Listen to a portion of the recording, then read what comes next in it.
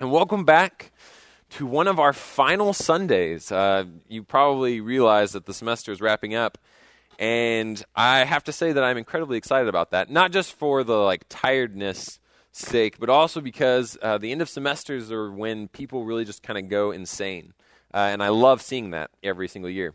Because at the end of the semester, any semester, people always just go a little bit crazy, right? Like everyone. Like I know that you probably have that roommate. I always had that roommate or that friend who at this point of the semester, right, like a week and a half from finals, who are like, maybe you have a friend that you haven't seen in 4 days because they're like living in Evans, right? And they've like built a small fort or clubhouse in like one of those cubicles, or they like took over a study room and they like blocked it all off with foil so no one can get in, and they're like scavenging for, I don't know, trail mix and Red Bull, I don't know. But like you haven't seen them in a while, right? Because they've just holed themselves away. Or maybe you have that roommate. I always had that one friend who basically just got to go home like 2 weeks ago, right? Because they're like an RPTS or whatever. And so like they have nothing to do. And so they're just like, whatever. I'll just go home for 3 months instead of 1, you know? So they are gone, right? You're not going to see them until like February because that's when their classes start. So they're just kind of... They're kind of done, right? They're done for the whole semester. Or maybe you've always got that friend. I always had that one roommate who would just kind of be in denial, like right up until like the very last moment. So you have maybe the roommate that's sitting on your couch like right now, watching like all of the Sherlock episodes on Netflix like for the third time because they don't really know what's going on, or like they've just kind of shut out the world. They have like 7 projects and 5 tests next week, but you ask them about it, and they're like, whatever, it doesn't matter. It's okay. Right? They're just kind of in this weird, like, just block themselves off from the world. They're in denial. And then one of the things that I love is, in fact, I had a guy in my life who, I don't know where he is now. I hope somewhere awesome. Because his name was Sean, and he just brought so much joy into my life because he was probably just the king of doing insane things at the end of semesters. Because Sean basically lived every day of his life like he had nothing to lose, right? He's like that rebel without a cause, like Bruce Willis and Die Hard kind of mentality, except he had hair. And but he was so great because he lived just like reckless abandon, just constantly, which was generally turned out really poorly for him. But it was hilarious for us. So it was like, it bounced out. And we loved Sean because in our 8th grade year, right, at the very end of junior high, Sean told us, like the week that class was over, he told us, hey, you know what, on the very last day, in our very last class, which was science, he says, I'm going to go to the back of our classroom, and I'm going to pull the emergency shower chain, right? Because every science classroom, you probably see them in your labs this year, you know, as your time at A&M, but every science classroom had one of those emergency showers. It was like a, you know, just a normal-looking shower, but this like chain hanging from it. And if you pulled that chain, it would immediately dump out like 700 gallons of water, like something insane, where it's like you could be on fire and like covered in uranium. And if you just stand underneath it and pull that chain, though, like you're good, like everything's gone. And so we always looked at it and we'd always like heard about it. We'd take quizzes on like lab safety, and it was just this thing that was back there that we were like, oh man, if only we could see it get pulled one day. And so Sean wanted to make that dream come true. He was like, you know, I'm going to do it. Very last day, as soon as the bell rings, I'm going to go back, pull it. And we were really worried for him, right? Because we're like, Sean, I don't know.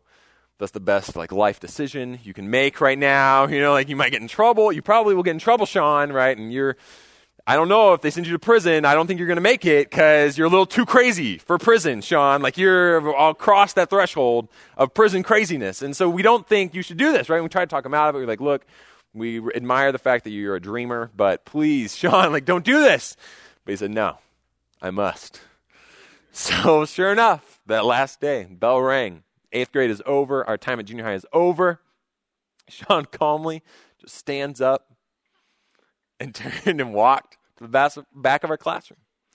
Reached up, grabbed that little triangle chain, and just yanked it with just all the strength in his body. And water. It was so amazing. Just I don't know if you've seen, like, it's really like 70 gallons. Something insane. Like, it just all poured out at once. It was amazing. Just water goes everywhere. Like, the whole classroom started to, like, flood. And we were so excited because Sean, not only did he just pull that, but then immediately he just, like, took off. And he ran out this like back door in our classroom, like that led to like the outside. I think he like left his backpack, like never came back, just like ran, just out that door. And it was an amazing moment because when we saw Sean do that, man, when you walked back, he pulled that chain as just, a simple, just a man, just a normal person. But man, when he ran out that door, he was a living legend, like he became something greater than what we ever thought possible. And forever, for the rest of our time together, all through high school, man, we would always remember like, oh man, remember when Sean, like, oh, what a guy, right? Like, it was just this amazing memory that we all shared because Sean realized something that we didn't get. He had this knowledge of our future that we didn't quite understand because Sean knew that at the end of the last day of May, the very end of the year, he realized that our teachers, they just didn't care anymore. They didn't care. They didn't care enough to chase him down. Like he realized they weren't going to care enough to get him in trouble, right? They're just going to be like, you're high school's problem now. Like he knew that they would have the mentality. And so because of that knowledge, because of that hope he had in the future, he lived very differently from the rest of us, right? He lived in such a way that it set him apart. He lived in such a way that it made an impact on our lives. And the reality is that we as believers have an incredible hope. We have an incredible knowledge of our future. If I'm a believer, if I'm a Christian, by definition, that means that I recognize that this world is broken. I recognize that there is sin and death and suffering in this world. And it's because of my choices. It's because of humanity's actions. I realize that. But I also realize that despite the fact that we have broken this world, that we have destroyed the universe that we live in, I realize that our God, who made it all, loved me so much that he died for me. That Jesus Christ, God himself, took on flesh to live a perfect life, to die the death that I deserve. So that if I only put my faith in his death and resurrection, suddenly I have salvation. Suddenly I have a new life available to me. Suddenly I have a place where I will go for all of eternity after this world passes away. That's a hope. That's a knowledge of my future that's so incredible that it should change the way that I live. If I've put my faith in Christ, if I become a Christian, I am no longer just a simple man. You are no longer a simple woman. You are now the adopted son or daughter of the Lord Almighty, saved by his Son, indwelt by his Spirit. We have an incredible hope. And God has put that shower chain right in front of us. And he's telling us we got to pull it.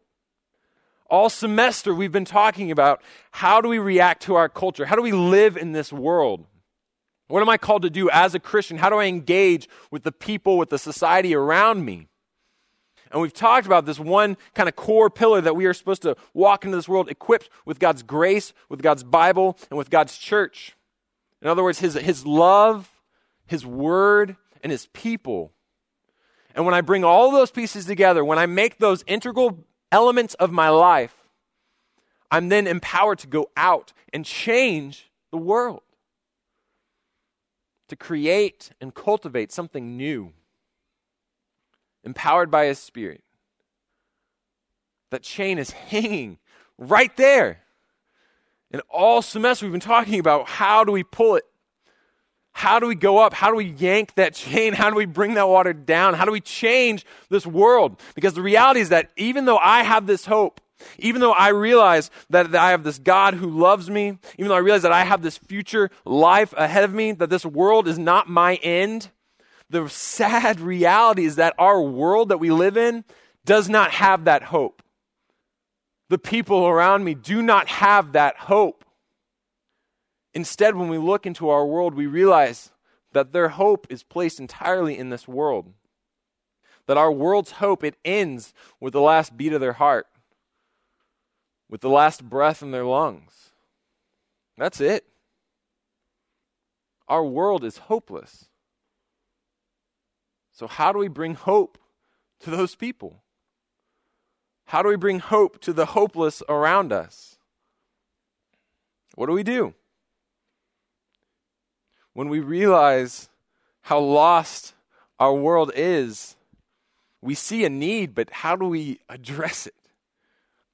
Right? We see hopelessness all over. We just look at our stories. Right? You look at our world, you look at our society, at our culture, you look at the stories that we tell, and when you realize, if you look at it with the right perspective, you realize that our society is obsessed with hopelessness. You look at the top-rated like shows, movies, books, right? Our stories, the legends that we tell one another, that we sit around and watch or read. And they're obsessed with hopelessness. One of the biggest movies this year so far was Gravity. I don't know if you saw it. It was awesome. Okay, but it's a movie about hopelessness. It's a movie about this woman who gets placed in this situation that looks like she's doomed, right? That she's going to perish. And she's bouncing around from space station to space station, and she's got these like things, and George Clooney's there, and you're like, oh, George, and you love him, and I don't want to spoil anything, but when the aliens abduct him at the end, you're like, that's so crazy. But there's like this hopelessness in that situation, right? And you see that. You should really see it, right? But you see this hopeless situation, and you realize, wow, but we love it, right? Critics, oh my gosh, loved that movie. People loved that movie. It just made like over $500 million like a week ago. It crossed that threshold. You look at our top-rated shows, at our televisions. You see that one of the top-rated shows like ever just ended like a couple months ago called Breaking Bad. Right, where you see this guy, and not to give anything away, but you see this guy who's just like trapped in this hopeless situation. And the whole show, all 5 or 6 seasons, 5 seasons, it's him just like slowly like falling like deeper and deeper and deeper into hopelessness. That's the whole show. And people love it. It just resonates with us. People they see it, and it's like, they just grab a hold of it, and they love it. And it's really crazy. Again, not to give anything away, but when the aliens abduct him too, like you're like, what? Like that's nuts. But you just get so excited to see this man in this hopeless situation, seeing what does he do with what he's presented with, because the reality is that we are obsessed with hopelessness. Because we realize deep down when we look out at our world that we are in fact hopeless. Our culture deep down realizes that there is no hope. That if this world is all there is, then oh my gosh, that is incredibly depressing. So our stories revolve around this idea of hopelessness. Our actions revolve around the idea of hopelessness. You look at our governments and at our leaders and the people that are important that we've lifted up, and their whole role is to address hopeless situations. You see our leaders trying to heal and bring safety to our world in the midst of incredible disease and danger and death. And it looks like a hopeless battle because it is. We can never legislate away death. We can never pass, programs or other pieces that will get rid of disease. As soon as we solve one thing, then another one pops up. As soon as we solve certain epidemics, then we have suddenly old epidemics that are popping up again. We have these old diseases. We have cancer that's killing so many people. That most of us have had someone in our lives deeply affected by disease. Because this world is hopeless. Which is why it's so incredible that Peter told us in what Sarah read just a few minutes ago. When we realize that we have a God and Father of our Lord Jesus Christ, that according to His great mercy, He has caused us to be born again to a living hope through the resurrection of Jesus Christ from the dead, to an inheritance that is imperishable, undefiled, unfading, kept in heaven for you.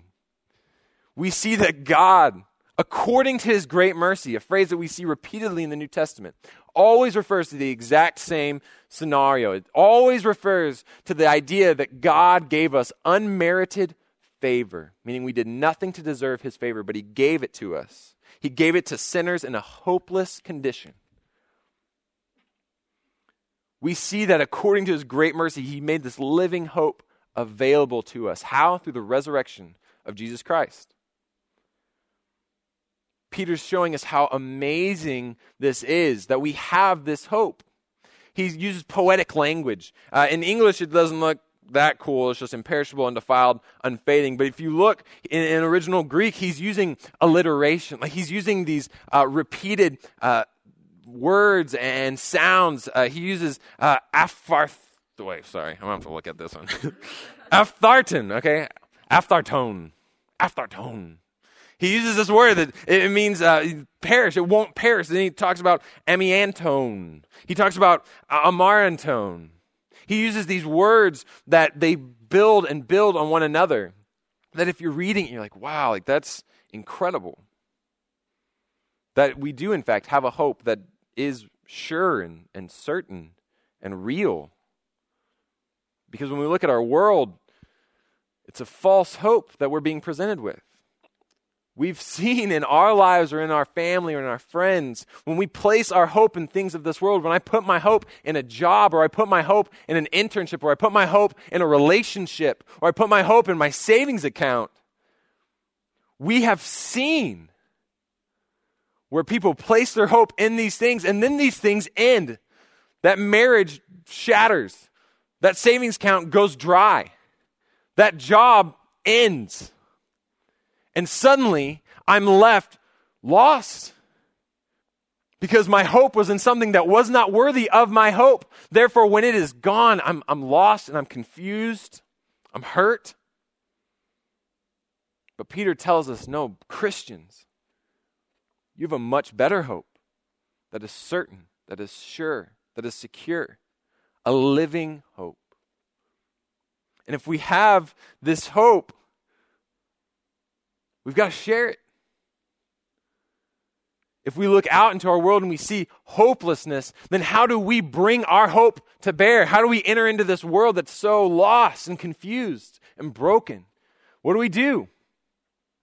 I'll tell you, one of the things that we don't do is disengage. Sadly, for whatever reason, in our current culture, our current Christian culture, it's very popular to just kind of step back, to see the hopelessness, to see the brokenness, and decide, you know what, I don't want to handle that right now. I'm not going to deal with it. Right now, I don't know if you're aware, but we are in the midst of breakup season, right? That's what I always call the end of every semester, breakup season. Why? Because there are relationships around you. Maybe you've already seen it. Maybe you're in one. I don't know. Where there's a lot of breakups right now, right? Why? Because people look at the break that's ahead of us, where they see the winter break, and they're like, well, we're going to be apart for 5 weeks. Skype just doesn't cut it, right? So you decide, well, maybe we just end things, right? I've seen it time and time again, where you look and you realize, well, things are about to get really hard. We just started dating like a week ago, so maybe we'll just call it quits, right? Or maybe relationships don't even start. They just like break up before they even break in. I don't know what that is. But before they even start, they break up because they're like, well, there's this time coming up, or the summer's coming up, because they realize, well, we're about to have to jump out of the nest, and I don't know if our relationship wings are ready to fly. So let's just cut this right now, right? Let's just end it. And we see this, and maybe you're sitting next to your, significant other, and you're like, no. But, maybe you will. So we'll see. I don't know. We'll see. But the reality is that, man, we are in the midst of this season where people, they look and they see this hopelessness, right? They see this difficulty, not hopelessness, but they see this difficulty. And our instinctive reaction as people is to see that pain and that suffering and that potential for disaster. And a lot of times we just like, well, I'm just going to step back and not mess with that thing, right? Like, let's just end things. Let's just go to Mugwalls and be done with it. Let's just have this be done. Because we want to just disengage. We want to distance ourselves from that. And as Christians, sadly, we have done this with our world, with our culture. We look out and we see these pieces and we see that group and we see that activity and we see those people and we're like, oh, I don't want to, let's just step back. Let's just leave that up to let's just pray for them or have missionaries go. And I don't know, we pull back, we disengage, and that is so wrong. Because when we look in Scripture, when we see our God who saved us, when we see the way that He acted, the way that He moved, when He saw the hopelessness of our world, classic verse, John 3:16 tells us that He saw the world and He loved it so much that He sent His Son to die for it. God loved our world so much that he fought for it. Even though he saw the pain and the destruction and the hopelessness, he loved it. Therefore, he fought for it. If my loved one is dying, I fight for it. If I see that pain, that suffering, I don't sit back and just like, oh, I move and I do everything in my power to save it. If my God who created me, who loves me, my Father, loves this world, loves the people around me, therefore I should love them. I should love this world, and I should do everything in my power to bring hope to this hopelessness. So please do not disengage. That's why all semester we've been talking about this idea of creating and cultivating. It's this idea of moving into that situation, of bringing to bear what God has given us. It's the opposite of disengaging. It's going into the thick of it and seeing parts of our culture that need to change. And we realize that the only way to change that culture is to, in fact, create new culture. I've said that literally every week. One of my doulos leaders a week ago, finally caught on to it. He came up to me on Tuesday and was like, hey, I think you've been saying the same phrase a lot all semester. Is that subliminal messaging? I was like, no, it's very liminal, or I don't know if that's correct, but I was like, no, it's not subliminal. I'm not trying to sneak it into your brain. I'm trying to be overt. I'm trying to be very clear. Please do this, right? I'm putting it out on a platter, shining a spotlight on it, banging your head into it, trying to get you to see that we are called to live in this way. We are called to create and cultivate. We're called to move into our culture and change things. And what Peter tells us is that the best way to do that, the best way to bring hope into this hopelessness, is to, in fact, live a life that is holy. To be holy. Not saying we're prideful, right? That's got a lot of baggage. That word has a lot of baggage and weird negative connotations. But the reality is that holy, what that means on the most basic level, its original definition, holy, just means set apart. Just means different. Peter tells us repeatedly, we are called to be holy. We're called to be set apart and different. Because the reality is that when we look out into our culture, nothing is holy. There is no thing that is holy. There is no thing that is different. When we look into our culture, we realize that nothing is off limits. We see a culture that thrives on mocking things and making fun of stuff. And a lot of times, man, that's great. Dark humor, I think sometimes is great. I'm all for it. Maybe it's just I'm twisted like that, but I don't know. But sometimes it's hilarious. I came across this letter. Okay, it's just this essay. And you might don't try to read it. It's going to be really blurry. I'll just read it for you. But it's this essay that popped up. Basically, the prompt for these students was, what would you do if you had $1 billion, right? $1 billion. So the student, I don't know too much of the background of the kids, junior high or below or what. Handwriting seems like he's kind of younger. But hopefully. But what would you do if you had $1 billion, right? This is what the kid said. He said, if I had $1 billion, I would make an orphan believe he was going to Hogwarts to learn magic. I would pay actors to pretend to be wizards and have a fake Hagrid take him shopping at a pretend Diagon Alley. I would plan elaborate magic illusions to convince him he really was a wizard. Finally, I would convince him to run at the wall to get to platform 9 3/4. As soon as his head hit the wall, balloons would fall from the sky, and a giant banner would fall down and read, "Magic isn't real." Right, which, it's terrible, but he's not really going to do it, so no biggie. But we see our culture, man, and we see things like this, and it circulates through oh, man, it's awesome, right? Because we live in a culture that thrives on mocking and just kind of this weird, dark humor where we just kind of make fun of things because nothing is off limits.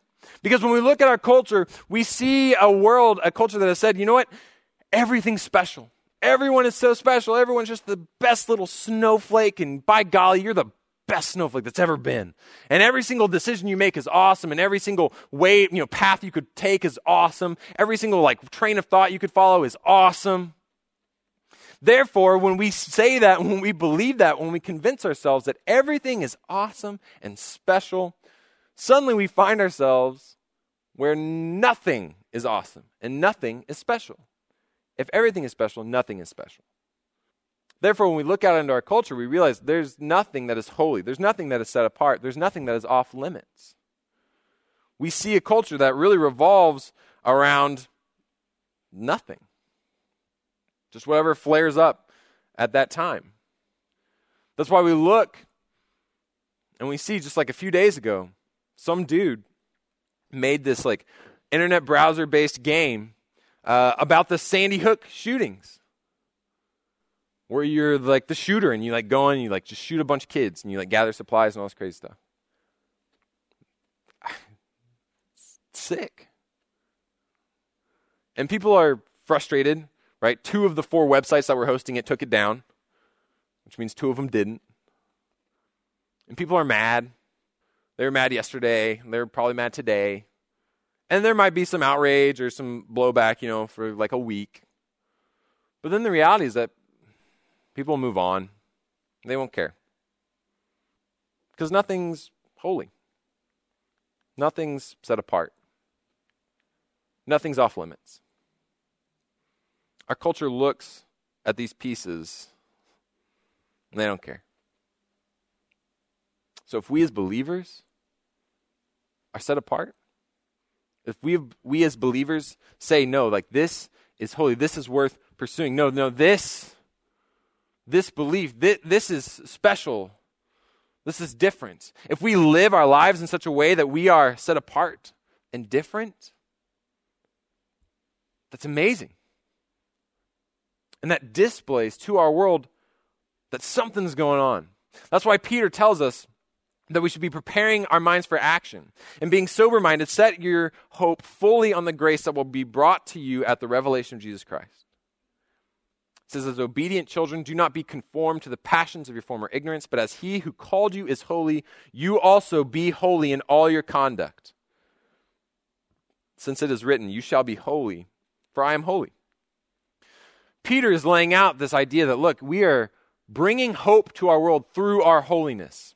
He's saying one of the ways that the best way you're going to communicate the hope that you have in Christ is to live in such a way that people notice. And he says that way requires 3 fundamental building blocks. He says them right here at the beginning in verse 13. He says, first, you've got to prepare your mind for action. In other words, he's saying you need this discipline, right? This obedience that you've practiced, where you're ready for action, even when the action isn't called for, right? You start when action isn't needed. You build in this discipline. When you get in your car, you put your seatbelt on when you're still in your driveway, right? Or when you're still in the parking lot. You don't wait to get into the middle of an intersection and have a truck coming at you and then try to put your seatbelt on, right? That will go poorly for you, I promise. You put your seatbelt on when things are safe and secure. You build this discipline when you don't need the action. He says that not only that, but you are being sober-minded. Literally saying you're sober in the sense that you are being driven from within. Right? You're not being swayed by outside circumstances. Instead, you have this inward drive from the Holy Spirit. There is this book series and movie series that many of you have probably seen or read called The Lord of the Rings. And The Lord of the Rings is all about this ring, okay? And this little guy named Frodo, and he's a hobbit, and so he's got really hairy feet, and he's really whiny, and he takes this ring, and his job is to take this ring, go throw it into a volcano, okay? That's the whole premise, the entire thing. And I know there's other stuff on the side, but whatever. So he's got this ring, okay? And so there's this moment in Lord of the Rings where he's sitting, and he's talking with the big wizard guy. His name is Gandalf. And they're sitting there, and they're just kind of chatting, because that's most of the book is just talking. And so they're sitting there and talking to one another, waiting for this door to open. They can't figure it out. And so they're sitting there, and they're talking back and forth, and Frodo's basically complaining. Okay, he's like, shucks, Gandalf. Everything's so hard, and oh, man. Because that's just what Frodo does. He just complains. I don't know why he's the hero. So he says, okay, I'm just going to read this quote. He says to Gandalf, he says, I wish It need not have happened in my time, said Frodo. Okay, basically he's just saying, all these bad things have happened to me. I wish it hadn't happened to me in my time. Well, okay, so then Gandalf says, so do I, said Gandalf. And so do all who live to see such times. But that is not for them to decide. All we have to decide is what to do with the time that is given us.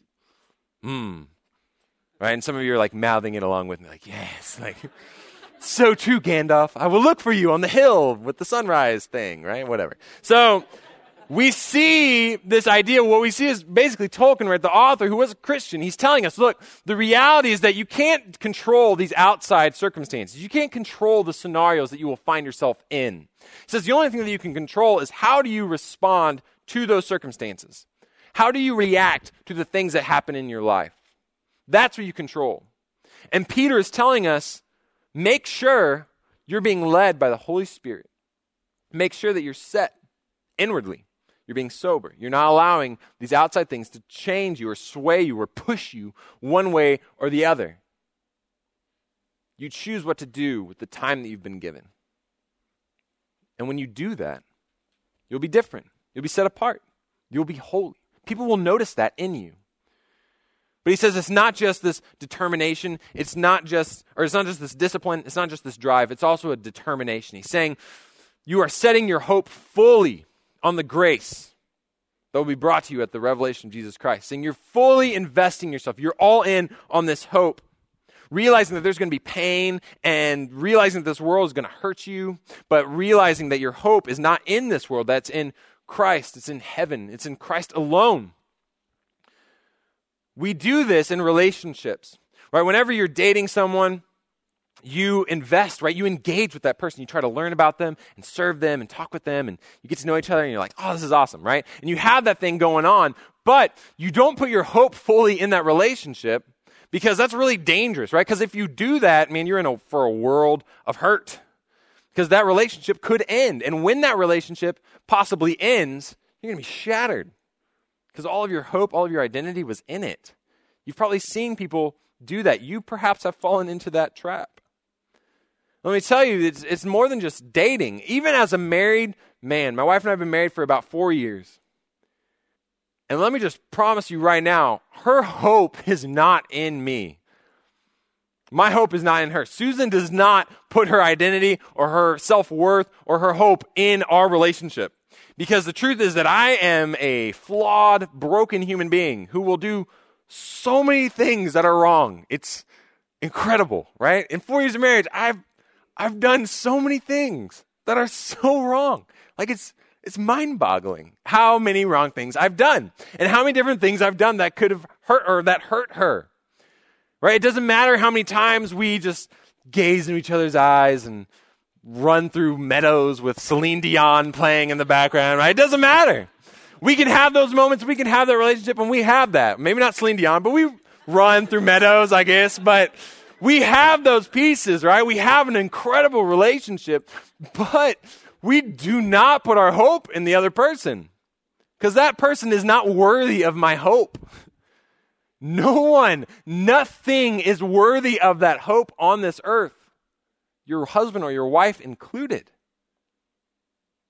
The only place where you can securely place your hope is in Jesus Christ, in that promised salvation, in the God who loves you, cares for you, saved you. That's where my hope has to lie. I still engage with this world. I still relate. I try to know people and love people and serve people.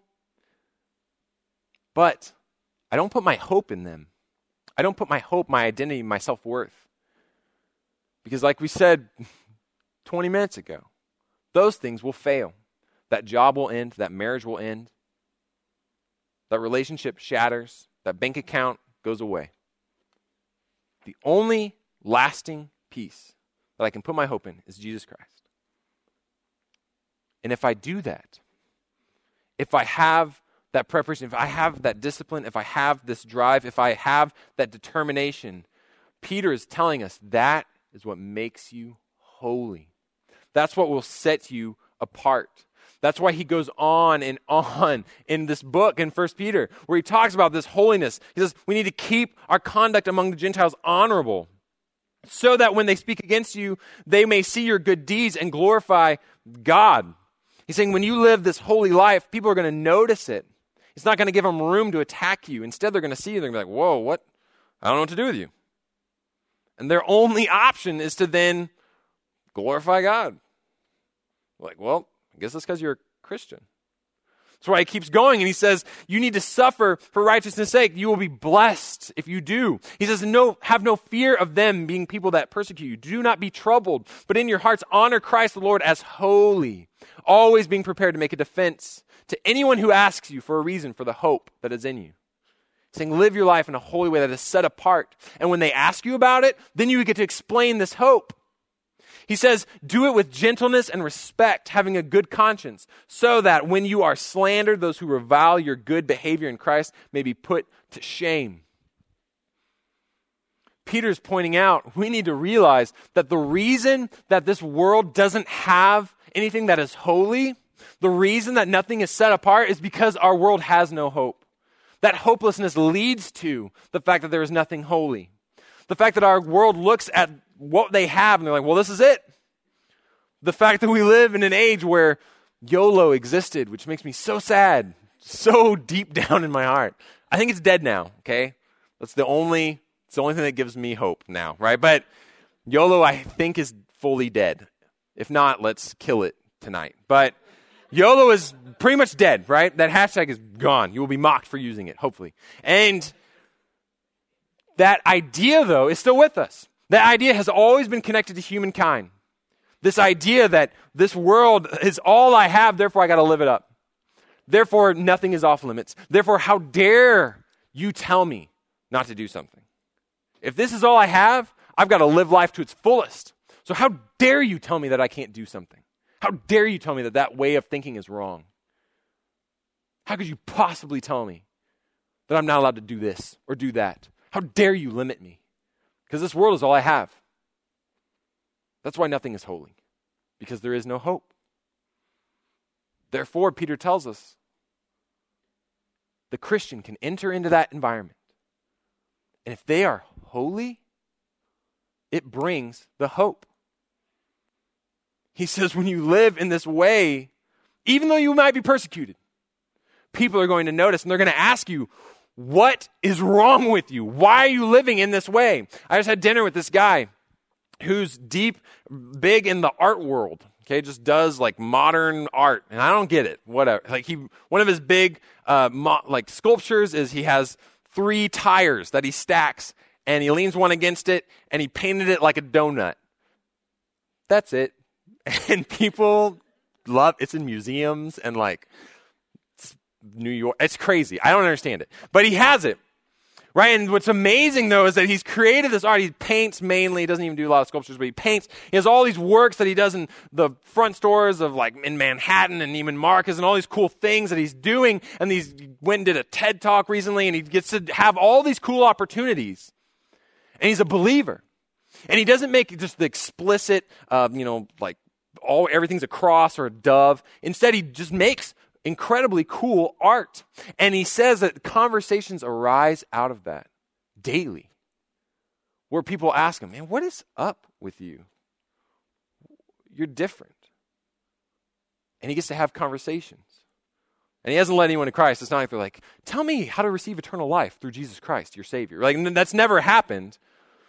But he told me just tonight, he just had a conversation a few days ago with this guy who, after 30 years of being a just staunch atheist, trying to disprove God regularly, 30 years of it, he had a conversation with this buddy of mine, and he told him, you know what?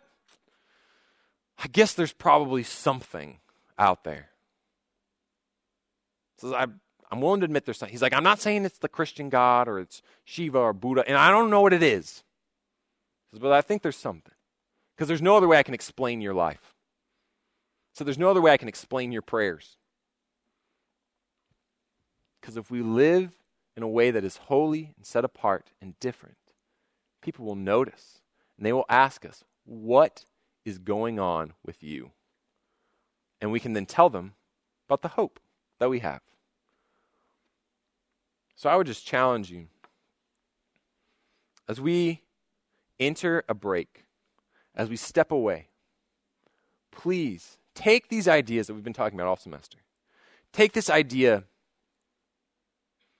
of culture. Take this idea of whether it was, art or government or technology or sex or marriage, whatever. Take these ideas, wrestle with them. Think about, where can I focus my attention? Where is God calling me? Where can I live a life that is holy and set apart? Ask yourself, where has God given me an opportunity to share this hope with others? Because imagine if all of us, imagine if believers could live in such a way that people look at our lives, that they feel convicted, but not condemned. What if we all lived in a way that people were forced to see the difference in us? What if we lived in a way that we were not afraid to share that hope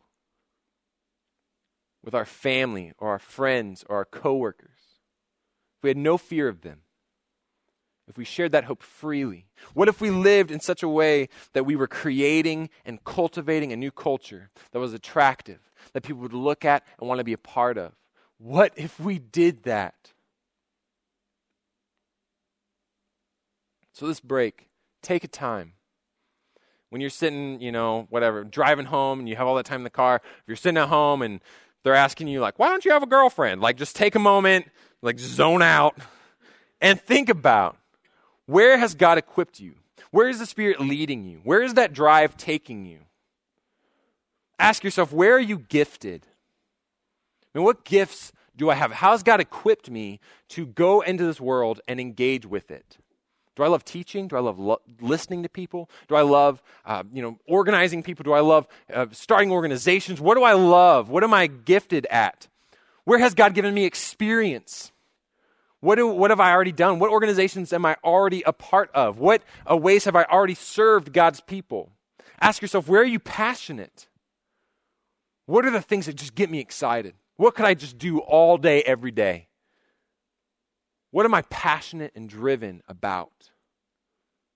And when you think of those pieces, when you have those lined up, when you know your gifting, if you don't, email me. I will send you links to spiritual gift tests that you can get a good line on it. But when you figure out where are you gifted, when you think about what experiences do you have, when you think about what am I really passionate about, when you have those lined up, when you have those identified, then you look at the opportunities in your life and you see how God is moving you. Because you're probably not going to have God just lift your ear and say, go be an accountant in Austin. That's probably not going to happen. Maybe, that'd be awesome. But maybe not. Maybe instead you figure out these giftings, you figure out these pieces, and then you look, and when opportunities present themselves, you take that as a sign to move forward. So this break, please, take a moment. Think about those pieces. Think about where you're aligned. Think about where has God equipped you to go. Where will God be giving you opportunities to go and create a new culture? To be holy, to be set apart, to be different. It could be in an organization of 100 people. It could just be with your lab group of 4. Where is God calling you? Because all of us have an opportunity. All of us have a realm that God is pushing us towards. We just have to look and listen and be led. So let me pray. Lord, we thank you again that you are holy. God, we thank you that you have placed your Spirit within us that allows us to be holy. That, God, you have empowered us to live in such a way that we have love and joy and peace and patience and kindness and goodness and faithfulness. God, we thank you that your Spirit gives us that fruit. That, God, that your Spirit brings those pieces to bear in our lives. God, we ask that we would simply let that happen. That, God, we would bring those gifts to bear. That, God, that people would see us, that they would notice that something is different. That, God, as soon as they notice the holiness in our lives, that, God, we would share with them the hope that brought about those pieces. So if you would just take a moment right now, ask the Lord, where Is he calling you? Ask yourself, how has he gifted you? What has he made you passionate about? Where is he pushing you and driving you to go and create something new? Where has he called you to be holy so that you might share the hope that is within you?